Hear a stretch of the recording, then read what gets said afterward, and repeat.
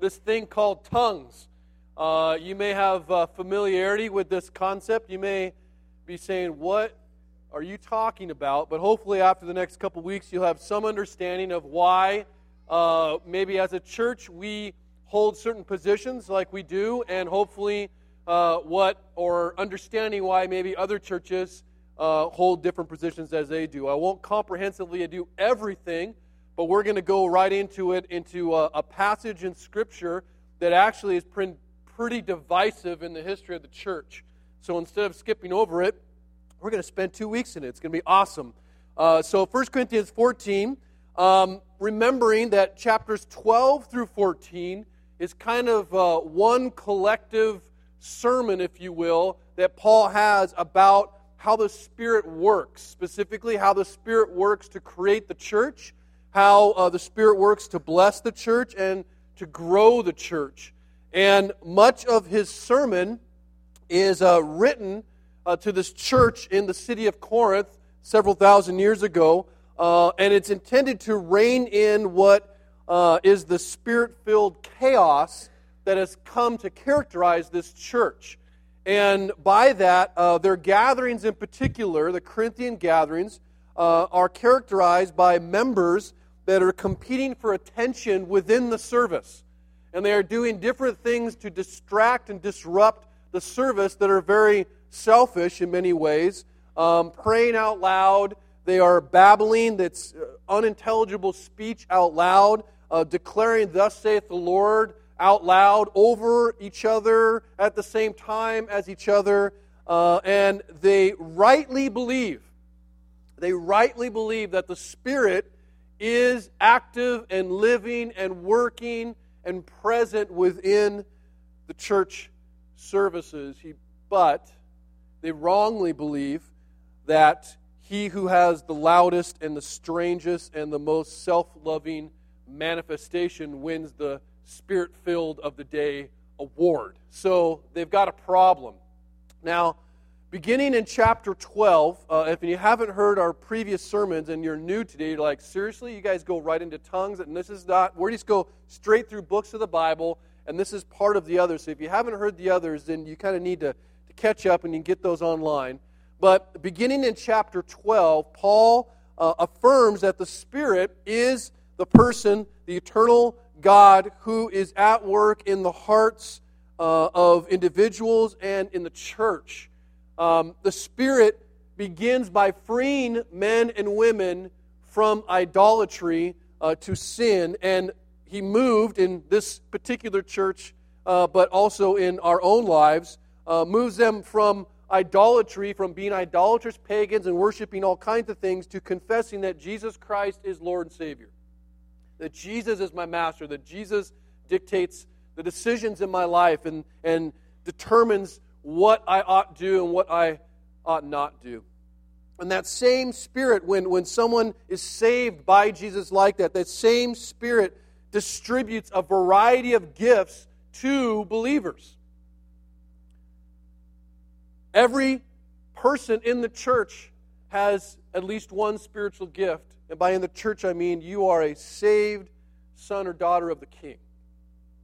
And when the Holy Spirit comes to dwell in you, He brings some gifts, not only the eternal gift, the immeasurably wonderful gift of salvation, but a bonus gift of spiritual gifts.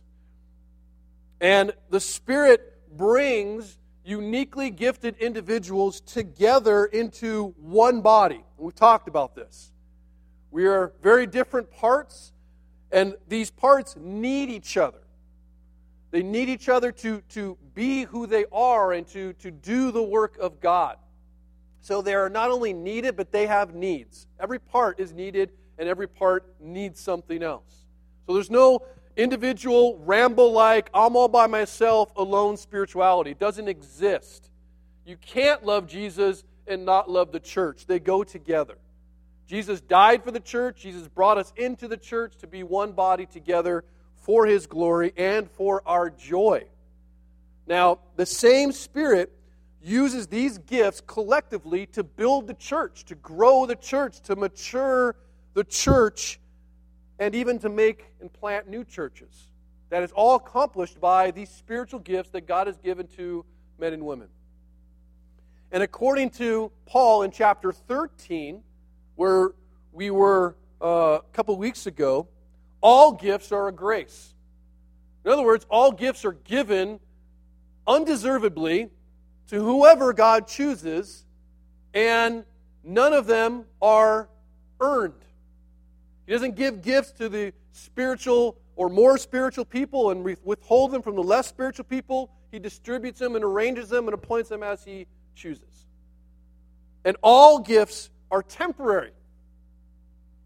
I said a couple weeks ago that when we get to heaven, I'm out of a job, right?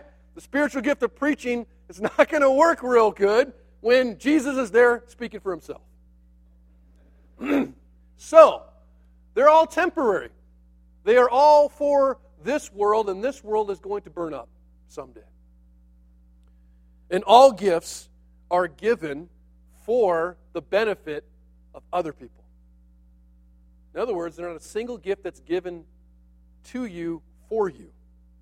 These gifts are given to you for other people. They're other-oriented. And yet, we tend to, as Corinthians have, begin to worship them and take pride in these gifts that we've gotten. Because it's not for you at all. Now, depending on whether the church is gathered, which we are today, or whether the church is scattered, where we are most of the week, different gifts are more effective than others to do God's work. Paul puts somewhat of a hierarchy. In chapter 14, we see that when the church gathers, there is an order to things. And guess what? In our culture, order and structure and hierarchy and things, people don't like that. We don't like rules. But the Bible, and in 14 in particular here, gives more rules than less. Specifically as regards the church gathering. What a church must do, what a church must not do, and then what a church can do. There's a lot of freedom in what we can do in our worship, but there are certain things, and 14 is a great example of such orderly structure to what our service ought to look like, and a right way to exercise our gifts. And so, this text can teach us three things about gifts. It's going to teach us, first of all, that we should seek gifts in our worship. We should employ them. We should want them. But it's also going to tell us that we don't turn off our brains when we worship. So it tells us to think as we worship, but then it's also going to talk about witnessing as we worship. So let's get into it. In verse 1 of chapter 14, here's what it says. We'll attack it in kind of three parts here. It begins with this: pursue love. Now, mind you, this is after an entire chapter on love. Okay, so if you haven't heard 13, it's all about love, so he continues. It says, pursue love and earnestly desire the spiritual gifts, especially that you may prophesy. For one who speaks in a tongue speaks not to men, but to God. For no one understands him, but he utters mysteries in the Spirit. On the other hand, the one who prophesies speaks to people for their upbuilding and encouragement and consolation or comfort. The one who speaks in a tongue builds up himself, but the one who prophesies builds up the church. Now I want you all to speak in tongues, but even more to prophecy. The one who prophesies is greater than the one who speaks in tongues, unless someone interprets, so that the church may be built up. All right, this is going to get so specific, you're going to wonder why people get confused so much. But we're going to deal with it piece by piece. First and foremost, Paul is very clear, we need to pursue love first. Love is where it begins. Now, the exercise of all gifts, regardless if it's tongues or preaching or service or giving, whatever, Paul has already said it must be motivated by and governed by agape love. We talked about agape love a couple weeks ago. It's a very particular kind of love, a love that was defined by the life of Jesus. They actually changed the Greek term a little bit because they needed, something or a way to describe the love that Jesus exercised. It is this other-centered love, a love that is not drawn out of us naturally like attraction and erotic, sexual, passionate love. It's not friendship love that's easy because I like you. It's not family love. I have to love you because I'm related to you. It is love that is other-oriented. I'm going to love you though you don't deserve it. In fact, you are incredibly unlovable, but I'm going to love you. That kind of love. Agape love. It's a sacrificial love. It's a love that hurts. It's a love that's not easy, but it's a love that's incredibly powerful and beautiful. And so Paul says that a new church, okay, and we're pretty new, a big church, a wealthy church, a popular church, a service-rich church, a growing church, even a gifted church is utterly worthless without love. Doesn't matter how awesome it looks or sounds. It doesn't even matter what good works it does. It's worthless in the eyes of God without love. And so, love here is much more than just sentimental feelings of goodwill or even these random or not so random acts of kindness. It is a love of complete self-denial. It is a love where people in a church, so we want to talk about whether we're a loving church or not, whether you're a loving person or not, whether we are a loving community. An agape-centered, loving people are people that are governed by a love that is willing to go with less, willing to go without, and even willing to go with worse so that others might benefit. That kind of love. So no matter how much we got right at Damascus Road Church, which is probably a couple things, we have everything wrong if we don't have love. So Paul says, start with love. That's where it starts. Because the Corinthians are starting with all kinds of other things. And it's making them very unloving. But then he says we need to seek gifts. Right? A pursuit of love doesn't mean that we avoid or forbid or deny all, dare I say, manifestations of the Spirit. Now, we are to pursue love and we are to seek earnestly spiritual gifts, Paul says. So we should pray for gifts that are identified in 13 and 14 and elsewhere. We should appreciate the gifts that we are given and that others are given. We should expect other gifts to show up. We should trust, however, as God does, that He is the one who distributes, He is the one who appoints, He is the one who arranges according to His will. In other words, not everyone gets every gift, and not everyone gets a gift at the time and they think they should get it. God brings gifts at times, it takes away gifts at times. It's not just, I have this gift and this is who I am. Sometimes things change. And so, our seeking of these gifts, again, are governed by this agape love. What does that mean? As we pursue gifts, as we desire to have gifts, you will know whether your pursuit is rooted in yourself, your sin, or whether it's rooted in the glory of God by this. As you pursue it, you should be pursuing and desiring and wanting to see in others or yourself those gifts that will help build others up and witness to the world more effectively. That is what, like if you get to play, like, man, I really want to do this because I want to be known for doing this. I wish God would bless me, give me the opportunity to do this. You're in a really bad path. Because if the path doesn't end with so that others might know the grace of Christ, so that God's name might be made more famous, if that's not where it ends, you're in a bad place, desiring whatever it is you desire from God, whatever gift, whatever skill, whatever opportunity. So we need to seek gifts. We need to seek them with the right attitude. And Paul gets very specific, especially to Corinth, but to us. He says we need to desire, the Corinthians need to desire the gift of prophecy in the worship gathering more than tongues. Now, before we continue, we need to get a crash course on tongues. So you ready for your crash course? Here we go, okay? Crash course on tongues. My crash course came when I went to the Assemblies of God School, Northwest College. I think it's now Northwest University. Didn't know what tongues was. My youth pastor tried to tell me. I said, that sounds weird. That doesn't happen. And then it happened. So, I have had more time talking about 1 Corinthians 14 than I ever cared to have. If you looked at my old college Bible, you'd open it up and you see there's two particular pages that are just chock full of underlined circles, question marks, all kinds of things. and it is 1 Corinthians 14. Now, let me define tongues for you as we're going to talk about, or as I talk about it. So, what tongues? Tongues is this, as I relate it to 1 Corinthians 13 and 14. It is a God-given gift of speaking in what is most likely a previously unknown language. And that can be for private meditation, and typically that's uninterpreted, as you're privately speaking that. Or it can be in a public act of worship where it must be interpreted. That's what we're talking about.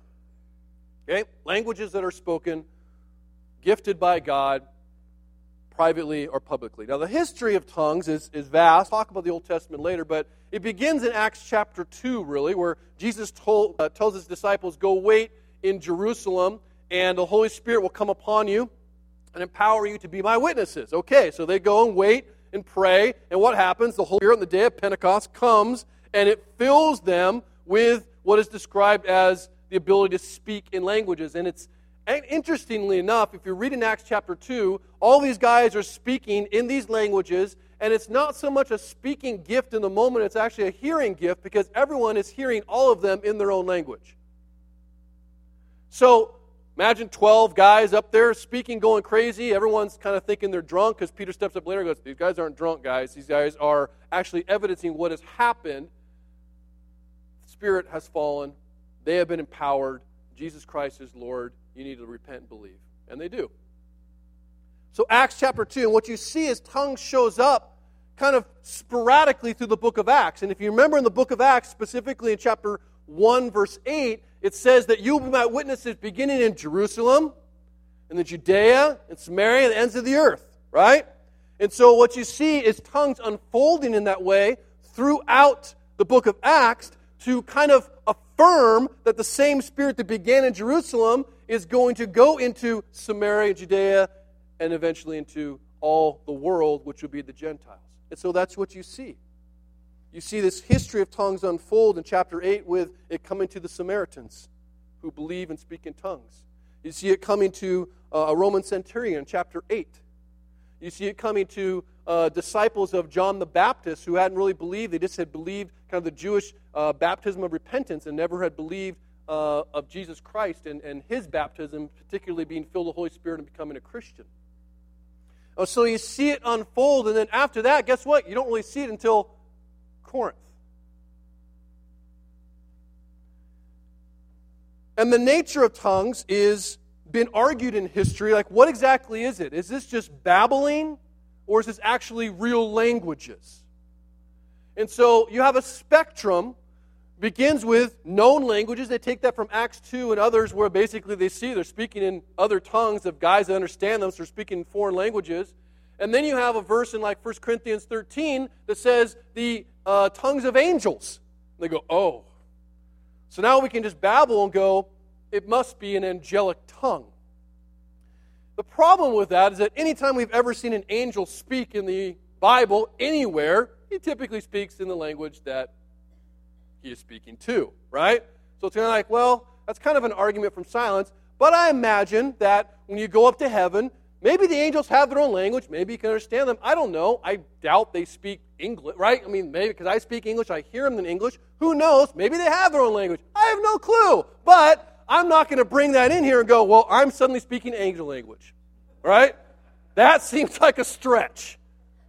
But that's what you have. You have a spectrum of, is this languages, or is this actually some kind of strange babbling that is angelic in some way? And so where I've landed, where we've landed, is it's language.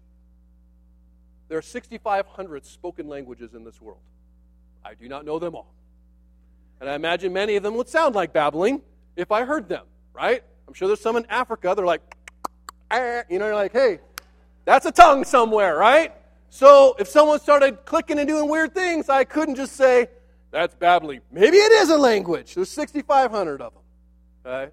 So that's the spectrum of like, what are we talking about? I believe that we're talking about, in particular, the gift of tongues here is languages.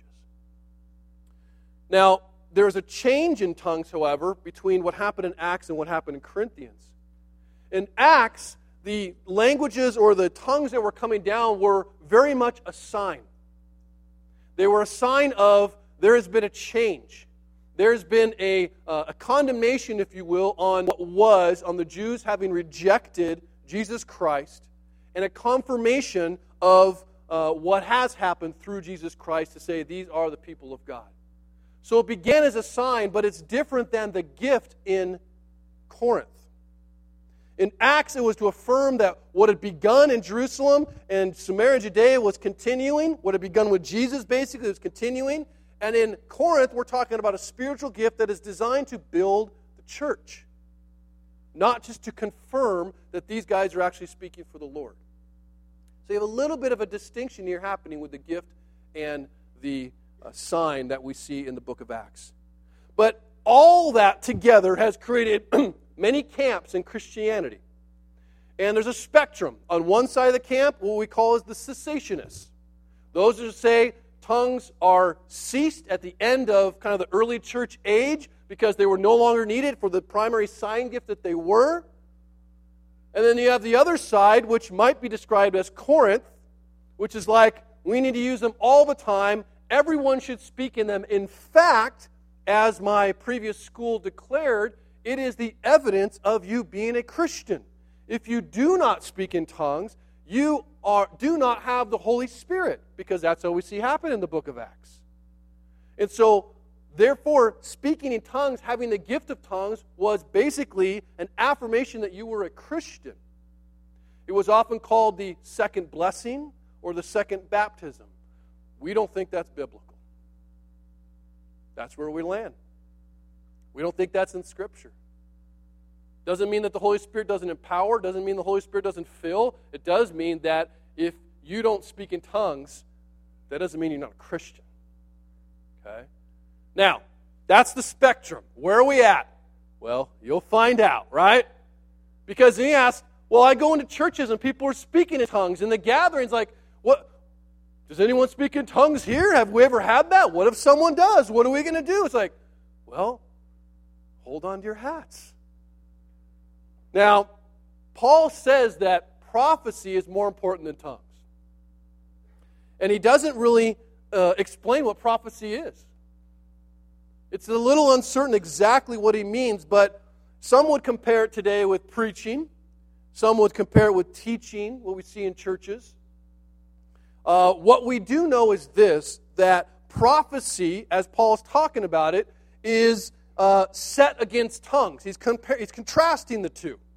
And what he is saying is that which is intelligible, prophecy, and that which is unintelligible. That which is interpreted and that which is not interpreted. That which you can make sense of because it's spoken in your language, you understand it, and that which is, I have no clue what they're saying, it's babbling or some foreign language that I do not know. That's what he's comparing. He says, if I have to choose, prophecy is greater. Preaching, teaching, revelation in languages I understand is better than unintelligible tongues. So Paul is not, though, trying to condemn tongues completely. But he's trying to place it contextually. And he says, those who speak in unintelligible tongues, right? Those who speak in just languages, no one knows what he's saying, there's no interpretation, it's just whatever, right? He says, look, they speak to God only. He doesn't say that as a bad thing. He's just saying this is a reality. They speak to God only. Only God knows what they're saying because no one else does. Okay? The second thing he says is they speak mysteries. Not they're speaking foolishness. They're speaking mysteries that only God knows what they're saying. Third thing he says is that he buildeth himself only. And honestly, prior to reading this passage, I always thought that was a negative. Oh, you're just being selfish with your gift, right? It's all about you. But he simply is saying, no, tongues that are unintelligible are not evil, but they must be done privately because they don't benefit anyone else. But they do benefit the person doing it if they feel so moved to do that. So privately, Paul would have, basically he would have no issue with someone speaking in tongues that are not interpreted privately. And he goes so far as to say that he desires that they do. You catch that? I wish you guys all did. Now, he's kind of like, I think, being a little sarcastic because they're so excited about it. Like, I'm really happy you all speak in tongues. I hope you all do someday, right? But I do think he is allowing and speaking against the idea that they're gone. But when we gather as a church, he says he would rather have them prophesy or speak in tongues or interpret it. He puts those together, actually, because intelligible speech, speech we can all understand, doesn't just speak to God, it also speaks to us. And because it speaks to us, it encourages the church. Instead of speaking mysteries that no one knows what's going on, they're speaking truth about what God has done through Jesus Christ our Lord, about the sovereignty of God, about the beauty of God, about the power of God. It brings us comfort and encouragement to be reminded that when my world is falling apart, God is still there. It doesn't help me when my world is falling apart, when I lose a loved one, when I cannot pay bills for someone to go, well, you know, like, that doesn't help me at all. That might make you feel great, but that doesn't help. I need to know the truth of God. I need to hear it declared. And that's what our gathering is for. So uninterpreted tongues are designed by God to edify the self privately. But public prophecy, teaching and preaching, is designed to edify others. And you just ask yourselves, quite frankly, when the gift of tongues is exercised, and one is intelligible, like it's interpreted, and you have over here unintelligible tongues, or prophecy in tongues, where is the attention going? Right? Where are eyes being drawn to? Some guy that starts babbling in some foreign language, what are you thinking about? I wonder what that foreign language is. That sounded like it wasn't even a sentence. That's weird. Or, man, that guy's spiritual. Right? I'm only thinking about that guy. How distracting he is, or how spiritual he is. But when someone prophesies, my hope is that my eyes are being turned towards God. That's who I'm thinking of. And there's a real danger in preaching, right? The exercise of preaching, when you think, man, that guy really explained that well. That was a really funny joke. There's a failure even in preaching the exercise of gifts if the eyes are going here and not to God. So when we talk about spiritual gifts, what we're talking about is where our attention being drawn to. And in Corinth, they're all saying, look at me, I'm spirit-filled. That's a huge problem. Now, verse 6 and following, he basically begins to explain us, gives examples to prove his point. He says, now, brothers, if I come to you guys speaking in tongues, how will I benefit you unless I bring you some revelation or knowledge or prophecy or teaching? If even lifeless instruments such as a flute or a harp do not give distinct notes, how will anyone know what's played? If the bugle gives an indistinct sound, who will get ready for battle? So with yourselves, if with your tongue you utter speech that is not intelligible, how will anyone know what is said? For you will be speaking into the air. There are doubtless many different languages in the world, and none is without meaning. But if I do not know the meaning of the language, I'll be a foreigner to the speaker, and the speaker a foreigner to me. So with yourselves, since you are eager for manifestations of the Spirit, strive to excel in building up the church, which he said prophecy does.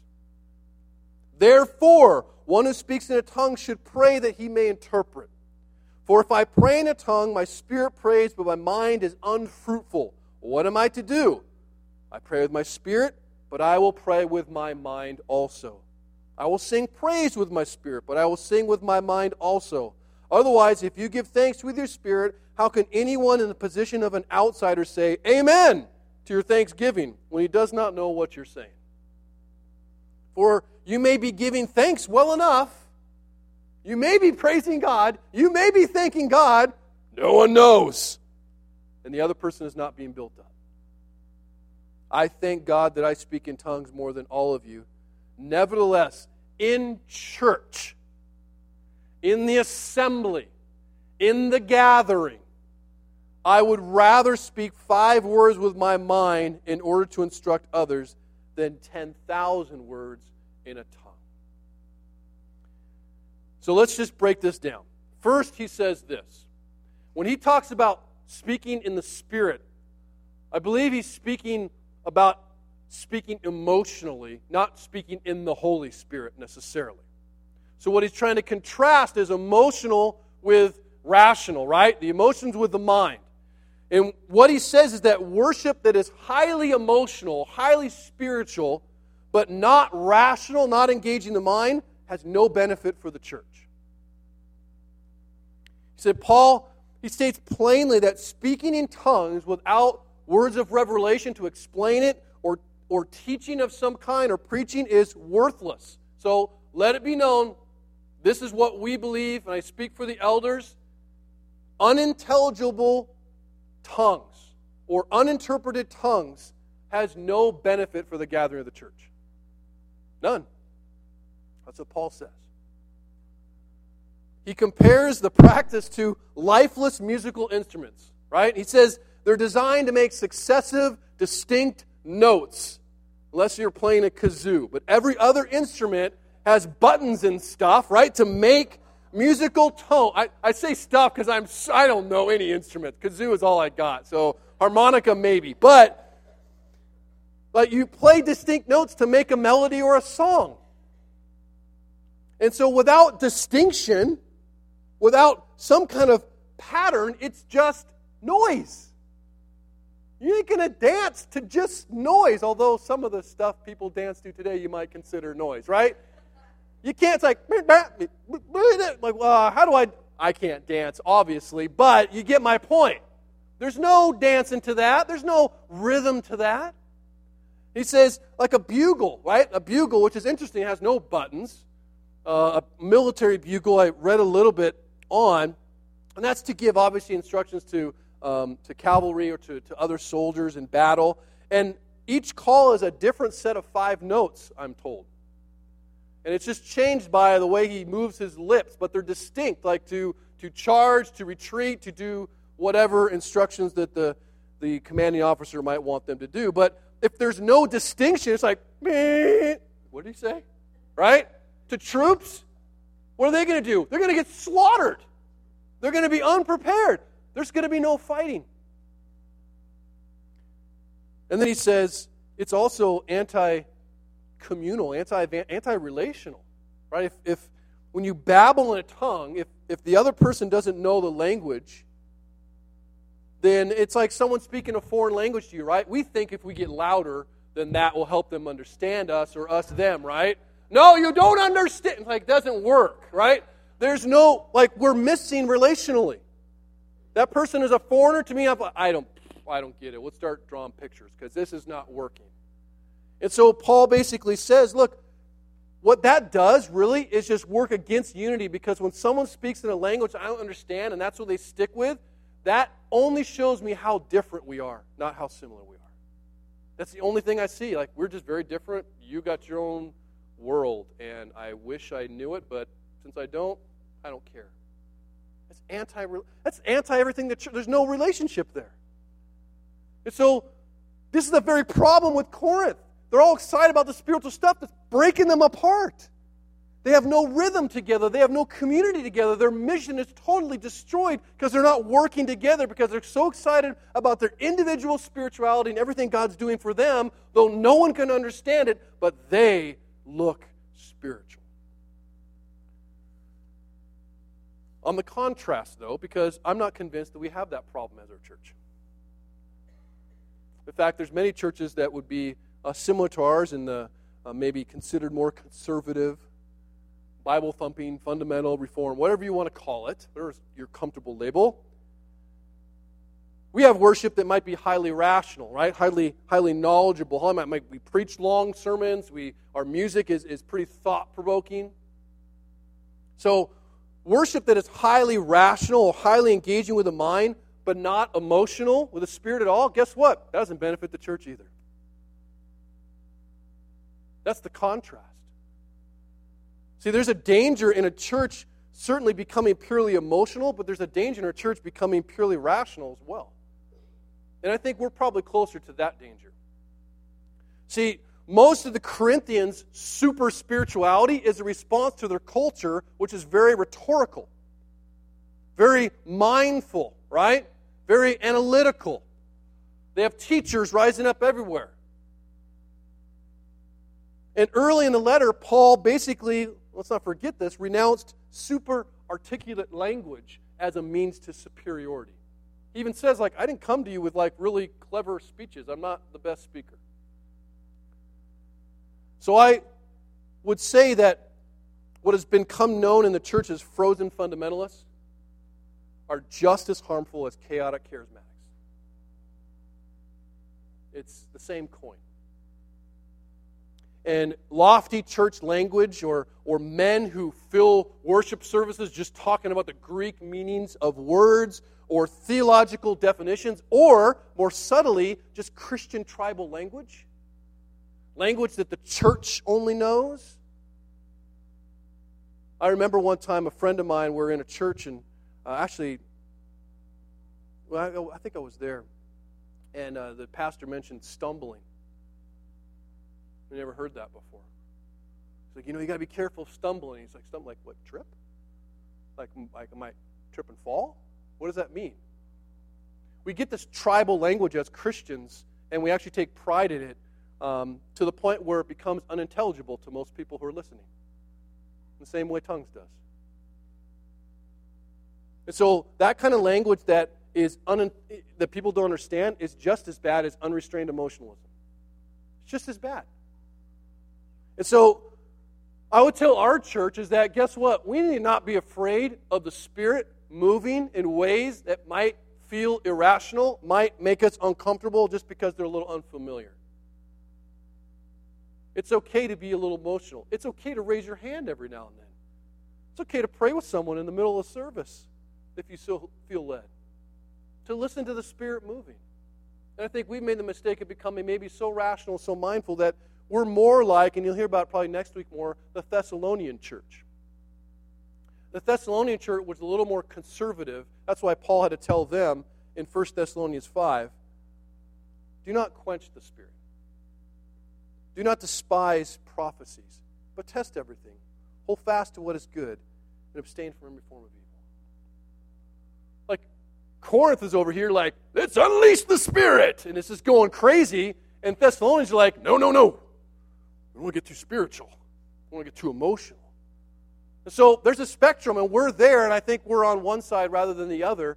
And the last thing I want to do is go back to the other side, and people start going all Corinthian.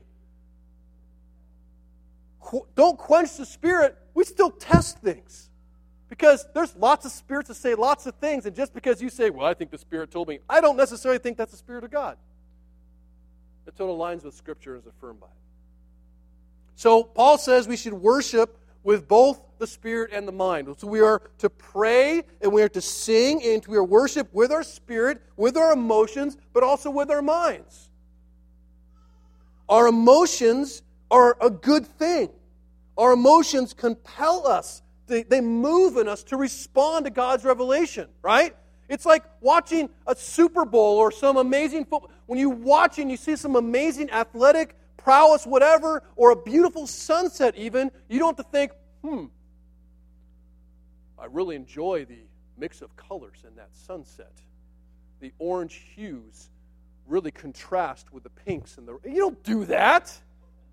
When you're looking at a play in a game, you don't go like, wow, did you notice how when he ran that button hook pass, it's like we just go, whoa! Yeah! Look at that sunset. That's beautiful. I'm in awe. Our emotions are good. They help us to respond to God's revelation, but our minds make sure those emotions are directed. They make sure that we are actually worshiping God and not the football player or the creation that's so beautiful, but the Creator who made both. Specifically, I think we also use our minds, and Paul talked already about the mind of Christ, to ensure our responses to the Spirit moving are not selfish, but they are loving and selfless. So when we pray in prophecy, when we pray and preach, we don't just let go and let God and say whatever we think the Lord is saying through us, unfiltered. Mistake. Maybe you've met people like that. The Lord has told me, blah, blah, blah, blah. And you're like, really? How am I going to argue that?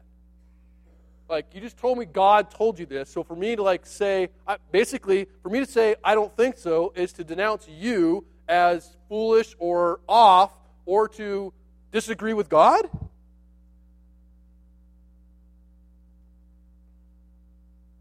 And when we sing songs, right, this is really typical of Christian culture. What do we pick? Songs that make us feel good.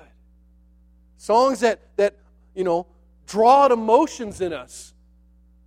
But we don't just pick songs because they feel good, because there's some really feel-good songs that have some really bad theology. And so we pick songs that, yes, are emotional. We don't want to just be singing really lame-sounding songs with no melodies that are engaging, but we do pick songs that have meaty words because we are declaring things about God and we are praising Him with our minds and our emotions. It's a both and.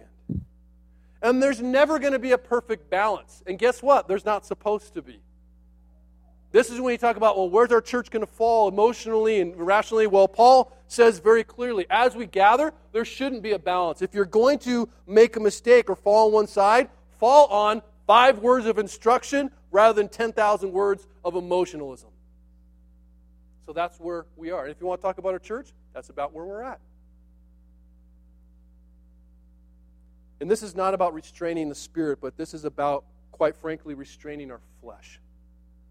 Because if you read James and what it says about the tongue, how out of the same mouth comes blessing and cursing, we have to be very careful about what comes out of our mouths. It is, according to James, a world of iniquity. You can catch an entire forest on fire. And we can evaluate whether I think we're doing this well, whether we're navigating this tension between the mind and the spirit by asking quite simply, what are people who come into our church? Paul calls them outsiders. I believe he's talking about believers who are new to our community because he ends up talking about unbelievers next. So you talk about outsiders coming into our community. What is their experience? How is our worship gathering affecting them? And as Paul says here, does our worship direct them toward us, towards men, or towards God? When people come and are part of our community and just experience it for a Sunday or multiple Sundays, do they leave thinking, wow, amazing worship. Wow, preaching was phenomenal. Wow, the cookies were awesome, right? Is that what they think? Or they think, God rocks. What grace He has shown to me, a sinner. That's how we know. Does our worship compel others to agree with their minds, like what they are saying is true about God, what they're saying, what the Bible says is true about me? And then are we responding emotionally? Because what he says, they say amen. Where does that amen come from? Well, it doesn't start with amen. What'd you say?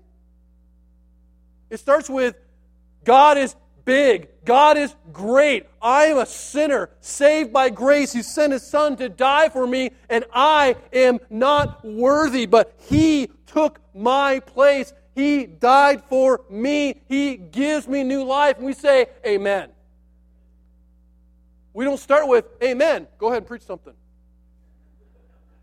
Because I'm just going to affirm whatever you say. It starts with truth. But it does have a response. And I'll guarantee you, y'all need to respond more, right? We have all kinds of truth coming out. We need some amen. Last verses here, verse 20 says this. Brothers, do not be children in your thinking, be infants in evil, but in your thinking be mature. In the law it is written, by people of strange tongues and by lips of foreigners I will speak to this people. And even then they will not listen to me, says the Lord. Thus tongues are a sign not for believers but for unbelievers, while prophecy is a sign for is a sign not for unbelievers, but for believers. Yeah, it's confusing. If, therefore, the whole church comes together, and all speak in tongues, and outsiders or unbelievers, see, two different ones, enter, will they not say, you are out of your minds? But if all prophecy, and I know some of you have had that experience, right? Even last 10 minutes in the service, like, these guys are out of their minds. And you go, I didn't understand that, been there. But if all prophecy, and an unbeliever or outsider enters, he is convicted by all, he is called to account by all, the secrets of his heart are disclosed, and so, falling on his face, he will worship God and declare that God is really among you. And isn't that what we want? Our worship has to be mature. Corinthians are very immature. And you just think, like, what does immature worship look like? Well, you could probably rewind our church to 5 years and you'd see. But like an immature child, the Corinthians are very emotional and very selfish. What I mean is they are easily impressed, they are easily swayed, they are easily disappointed. And like children, if you have children, you understand this. If you've seen children, you understand this as well. Children, by nature, only value typically what's personally beneficial to them, and they kind of naturally ignore the needs of others. They think about themselves first. And something is good or bad based off of how it affected them. And so the worship experiences in immature church are basically very unpredictable and very individualistic. But the mature person or the mature church, guess what, has control over his emotions. And the mature person and the mature church considers the needs and even the preferences of others before their own. And the mature church isn't stoic, isn't like, oh, we've grown up and past being emotional. But they know that spirituality is not measured by tongues and tickles and tingles. It's not. As the mature grow, because this is Corinthians are growing, they're supposed to become better at articulating God's truth, not less intelligible. Like children. Like worship gatherings don't become less emotional necessarily, but they do become less unpredictable and less individualistic, where I go, you know what? You leave on a Sunday morning and go, I don't know, it just didn't do it for me. You know? Worship just kind of was today. Guess what? You're immature. You are coming to the gathering expecting to get something and not expecting to give something. That's Corinthian. They came to the gathering expecting to get prowess or praise from other people. The only thing they were going to give was a manifestation of some gift so that someone else would think highly of them. It was all individualistic. A couple other things that are kind of weird. He brings in this tongues are assigned to unbelievers and let me try to explain this as quickly as I can. Our worship has to be mature and it has to be grace-filled. What do I mean by that? Well, the presence of God's Spirit in the church, as Paul has described it ought be, is a sign to the world. But a church service filled with everyone speaking in unintelligible tongues is also a sign, and a bad one. What he says is, he references the Old Testament, and he references actually Isaiah 28. But before we get there, he says that unintelligible tongues at a time were a sign to unbelievers well before Rome or Corinth existed. So we're talking about unintelligible tongues. Where did unintelligible tongues first show up in the Bible? The book of Genesis. In Genesis chapter 11, after the flood, men decided, you know what? We rock. Let's build a city to ourselves that reaches to heaven and build it basically as a glory and worship of mankind with men at the center. And what did God do? I don't think so, right? God don't play that. He comes down. What does he do? Boom! Gives them unintelligible tongues. They can't understand each other. Try building a house, trying to speak, 500 different languages. Not going to work. So what do? They disperse across the world. It was judgment That was a sign of judgment that you guys are not honoring me as you ought. Now I'm going to disperse you and disunify you by speaking foreign languages. And he references Isaiah 28. Well, what was Isaiah 28? Well, that was when Israel was in exile under Assyria. And what the prophecy he references there is this idea of as they're in exile, they hear the foreign language of the Assyrians that they don't understand, and that reminds men that they are under judgment by God. They were in exile because God is punishing them using Assyria. So unintelligible tongues has always been a sign of God's judgment. But everything changed with Christ. What happened in Acts 2? It was the reverse of what happened at Tower of Babel. Tongues came down, and instead of not understanding each other, what happened? They all understood each other. And tongues were given to the church. Why, Paul says? To build it up and to bring more unity, not to break it apart. Through Christ, the judgment of God has been overcome by the grace of God. And the sign of judgment that tongues was has been replaced by the sign of grace through prophecy. Preaching and teaching in the church gathering that is understood is a declaration that through Christ, God has unified His people. And God has brought many people from exile to be in one family. That is why we emphasize prophecy and not tongues. And the last thing, and I think that makes many people uncomfortable, our worship has to be evangelistic. You notice Paul says that even in the church services, though primarily for believers, there will be unbelievers among us. There are unbelievers among us right now.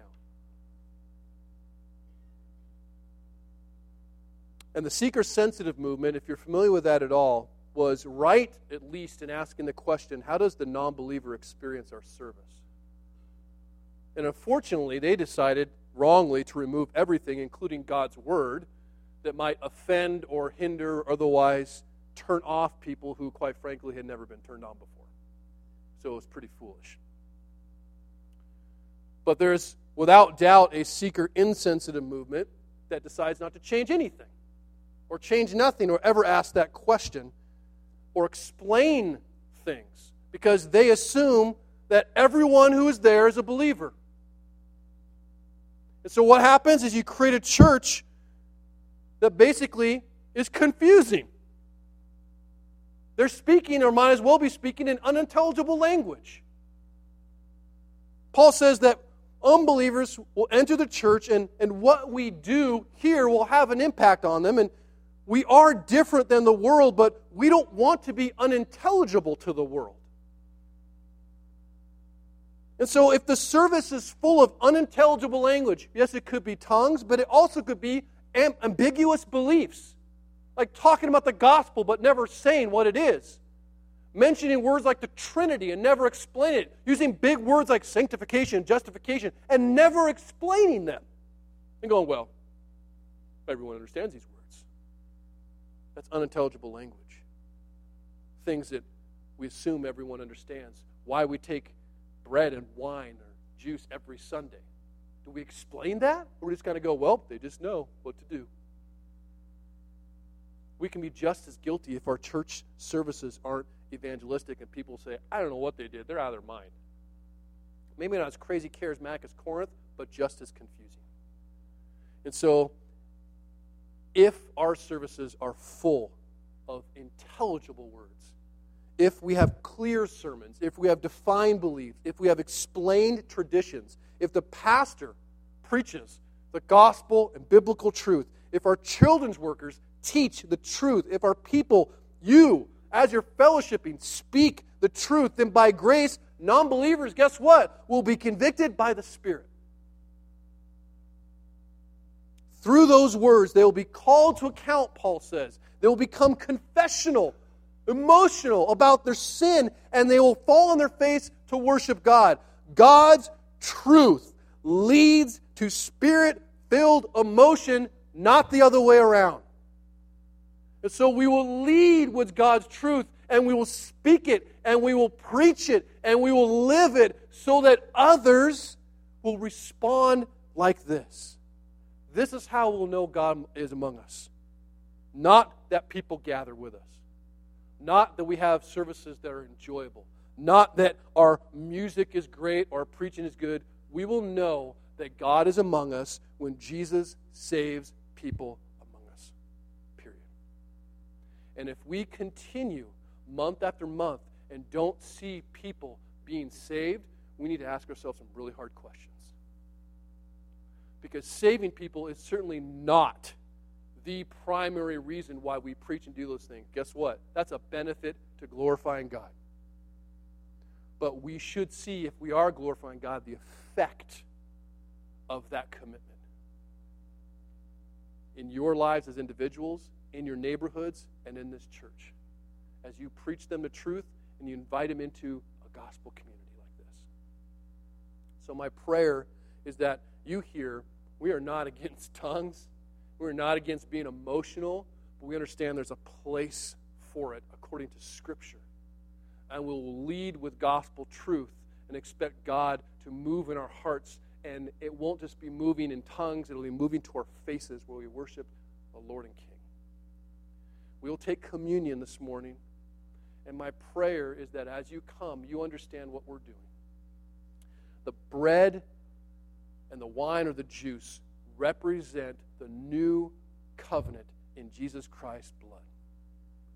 He is the one who basically said, by my blood and by my body broken for you, my blood shed for you, I did everything that needed to be done to bring you back into the relationship that you abandoned back in the garden with Adam and Eve. He did it all. And He's still doing it all. And so as we come, it is a declaration of our own sinfulness and His beautiful, encompassing grace that covers every sin because it's eternal blood. I pray you'll join us as we take that as a family. Let's pray. Father God,